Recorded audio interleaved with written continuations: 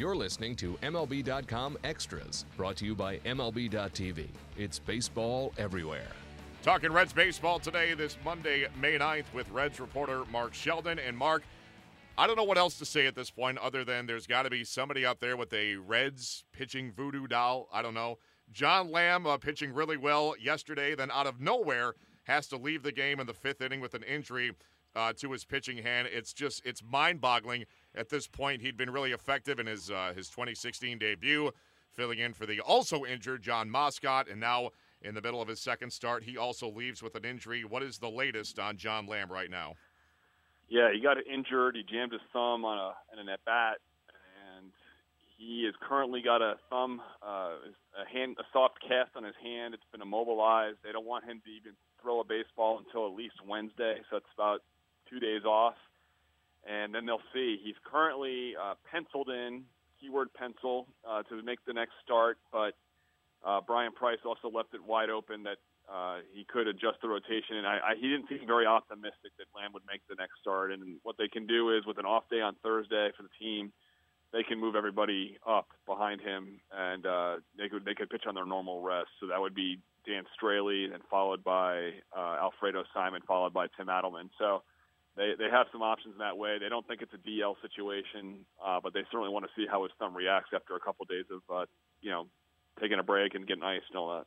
Yeah, no question there. And it's just such a, like I said, a mind-boggling thing with all the other injuries this team has had, especially with the rotation and the bullpen. It just makes your head spin right now. So hopefully, as you said, not a DL situation for John Lamb, and something a little more benign. Of course, the whole reason that Lamb was in the big leagues at all was because John Moscott, as we said, went down recently with a shoulder injury. Now he's on the 15-day DL. In your estimation, how severe is this injury for Moscott, and is this in any way related to the shoulder surgery that he endured last May? It is related to that. It started in New York. He was pitching the fifth inning of a start at Citi Field, and for the first time since he'd come back from that surgery, and he came back from the intercostal strain that he had during spring training, he felt discomfort.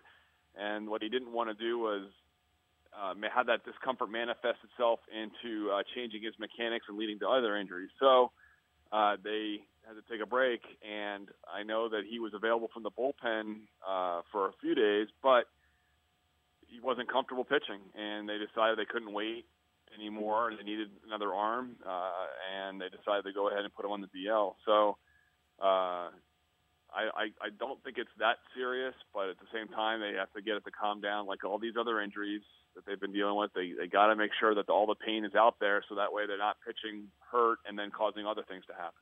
Yeah, that's true. Just err on the side of caution with the two Johns right now, both Lamb and Moscott's hurts. We'll see just how severe it is or isn't in the days ahead for sure. Mark, on the slightly more positive end of things, the Reds bullpen finally ended their dubious Major League record streak of allowing a run in 23 straight appearances. They turned in 4 scoreless in Friday's 5-1 win over Milwaukee. And I'm by no means saying that this is the end of the streak means they're going to become the Royals or the Yankees bullpen. That's not by no means whatsoever. But I got to think it's nonetheless an enormous weight off their shoulders to finally have this behind him, and they can kind of go out there in relief situations from here on out with something of a clean slate. Yeah, yes and no. I guess they didn't really want to acknowledge the streak as much. I mean, they talking to a couple of guys, Cingrani and Caleb Cotham. They were aware of the streak, but they didn't sit around a lot of time dwelling on it and talking about it and going, Cingrani's like, oh, no, we can't have 23 in a row. They never really looked at it that way. But at the same time, I think Brian Price and maybe some other people were glad that talking point was eliminated, at least for a little bit. The flip side of that, of course, is that they had a struggle the last couple of games. So really they've now allowed runs in 25 of 26 games, and they're going to come close to the Indians. 2004 Indians, they allowed a run in 30 of 31 games with a complete game in the middle there. So they do need to find some stability in that bullpen. And even though they got the monkey off their back, so to speak, and we can stop talking about the streak, they really need to figure out some roles, find some stability. They need to have the rotation go deeper into games and give these guys a chance, because really, as much as you want to blame the relievers for the shortcomings this year, there is some culpability with the rotation that it's not able to give them many deep starts. Alfredo Simon did the best he could with a 7 2/3 innings recently, but they need a lot more of those. It can't just be once every so often. Yeah, like you said, it goes hand in hand certainly between the rotation and the relief corps. And the game they turned in to end the streak was by no means a cheapie. It was 4 scoreless, so they had to get 12 outs without giving up a run. So that was a credit to them. We're not talking about 1 inning in a 10-run game or something like that. This was some big-time legitimate work by that bullpen, and hopefully, as you said, that talking point, at least for now, is done. They can forget about it, stop hearing about it from us media types, and just kind of go out there and pitch. With regards to that Reds bullpen, Mark, they have a new arm in its disposal, as Lane Thompson recalled from AAA for the second time this year. Did not make an appearance the first time. I believe he was called up when Jay Bruce went on paternity leave. But how much do you know about Thompson, and what kind of a workload could he be in store for? Yeah, we got to see him in spring training, and he really was impressive for most of the time he was in camp, and did a pretty good job. He can go short, he can go long. They like the fact that he's got 3 pitches and can give them some length. He's comfortable going 2 or even into a third inning. He's comfortable finishing games. The one thing you'll notice about him when he does get into a game at the major league level is that he has a delivery that looks awful lot like that of Tim Lincecum. It's kind of uncanny seeing how he pitches and then remembering what Lincecum pitches like. So I think fans will be kind of they'll recognize that delivery if they know anything about the Giants of a few years ago. So we'll see. We'll see if he gets in. They definitely will be carrying 8 relievers for the time being, and going short on the bench when they sent down Kyle Waldrop, who was up here for all of one day. They decided they couldn't be short in the bullpen after Lamb's short outing on Sunday. So 8-man bullpen, 4-man bench. It's the best they can come up with right now until things kind of settle down. And with regards to the comparisons in delivery between Thompson and Lincecum, was Lincecum a guy that he emulated, kind of coming up through the ranks, or is this just purely coincidental? There's some coincidence. No, it was not a straight-up emulation, but it was something that he was just comfortable doing. Their body types are somewhat similar, and it's something he's comfortable. He did mention that he kind of framed his delivery after someone else, and honestly, I cannot remember who. It was back in spring training. He's somebody with Oakland, and now I cannot think of the guy's name, but he kind of viewed that guy as more of a person he wanted to emulate than straight up with Lincecum. But he does recognize that it's there, and he just certainly hopes he has the kind of career Lincecum has. Yeah, certainly. Lincecum not employed at the moment, but still right. 2 Cy Youngs on the resume. That's certainly a guy you want to duplicate if you're going to go on a major league path, that's for sure. We'll see what we get from Lane Thompson in the coming days here. On the flip end of things, it's just been such a struggle and a depressing 2016 for J.J. Hoover. This guy, he's a veteran, a proud veteran. He's got a track record, but I just think that Brian Price and the team felt like they had no other option. They sent him down to AAA, and all you can do at this point is hope that he rediscovers something down in AAA away from the pressures of the major league spotlight, because we all know he's better than that, grotesque ERA may suggest. Yeah, it's worked before. A couple years ago, they had to send him down. This is when he was in a more low-profile role, and he was having a struggle, and I think it was 2013 or 2014, and they sent him down. And actually, it was 2013, and they sent him down, and he came back, and he was pretty good. And this gives him a chance to get away from it. It's gotten to the point now where he even sets one toe outside the bullpen door towards the field. He's getting booed, and it's just once it's in your head, sometimes it's just hard to get it right. And I think this is definitely a needed move for him, and we'll see if it works or not. But it wasn't working when I guess the last straw, so to speak, or whatever, is to give him a 9-3 lead. That's when Alfredo Simon gave 7 2/3 inning. The bullpen only needed to get 4 outs. They got the first out. He pitched the 9th for the last 3 outs. And the very first batter he faces, Chris Carter clobbered a home run off the batter's eye, and it was just right down the middle. And that kind of just said maybe it's time to have him step back and take a break.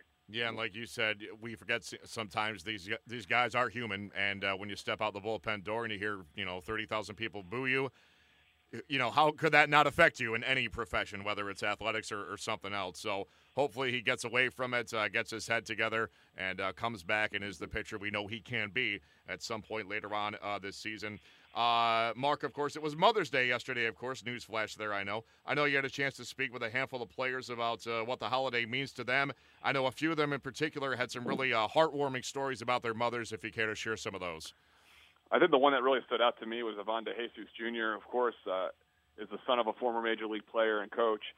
And I found it very interesting the fact that he, when he had to prepare for a big game or a tournament or even a session where he was going to be viewed by scouts, that it was his mother, Yvette, who was the one that got him ready by, hitting him ground balls or playing catch. And I found that to be, his father was away coaching at the time, and he wasn't around to be able to help him, so it fell on his mother, and she apparently did that. And he's very grateful for the fact that he had a mom that could support him and help him realize his dreams. And I think that was kind of the basis of all the guys I talked to, is that, well, of course everyone has a mom, and everyone has a mom is fortunate to have to support them, but some of them had a mom that helped them really go the extra mile, whether it was to drive them to practices, drive them to games, or give them just be an ear to listen to when a game didn't go well. And I think that's nice that anyone could have that in any walk of life, to have a good sounding board. So I just thought that was interesting. And Mrs. DeJesus certainly had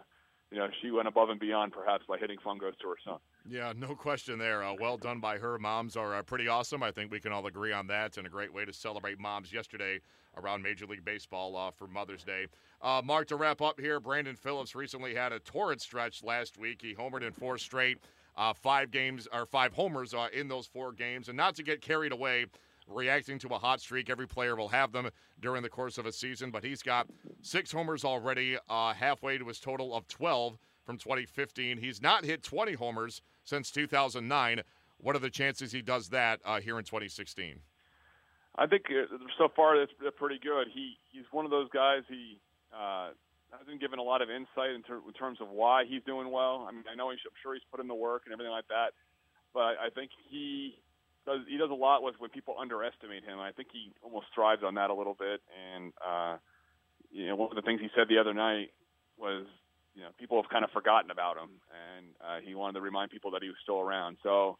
I think he likes, in some ways being feeling at least the disrespect thing, or, he wants to prove people wrong, and no one believed in him and all that stuff. Some of that, I don't know if it's accurate or not, but he, for whatever reason, he's using it to his advantage, and it's working for him. And I think, he's definitely done a nice job at the plate this year. It's been very much needed that, without Devin Mesoraco, who's going to be out probably for the year with his shoulder surgery. They need all the offense they can get, and he's done a nice job in the cleanup spot. Yeah, and like you said, that's a guy that he's been around for a while, and he wants people to know that, hey, I'm still here, I'm not going anywhere, and he might be better than ever here in his mid-30s. He turns 35, I believe, in about less than a month, maybe a little more. Mark Sheldon, we appreciate your time on this Monday afternoon. We'll do it again next week. In the meantime, Matt Waymeyer signing off for MLB.com Extras, Cincinnati Reds.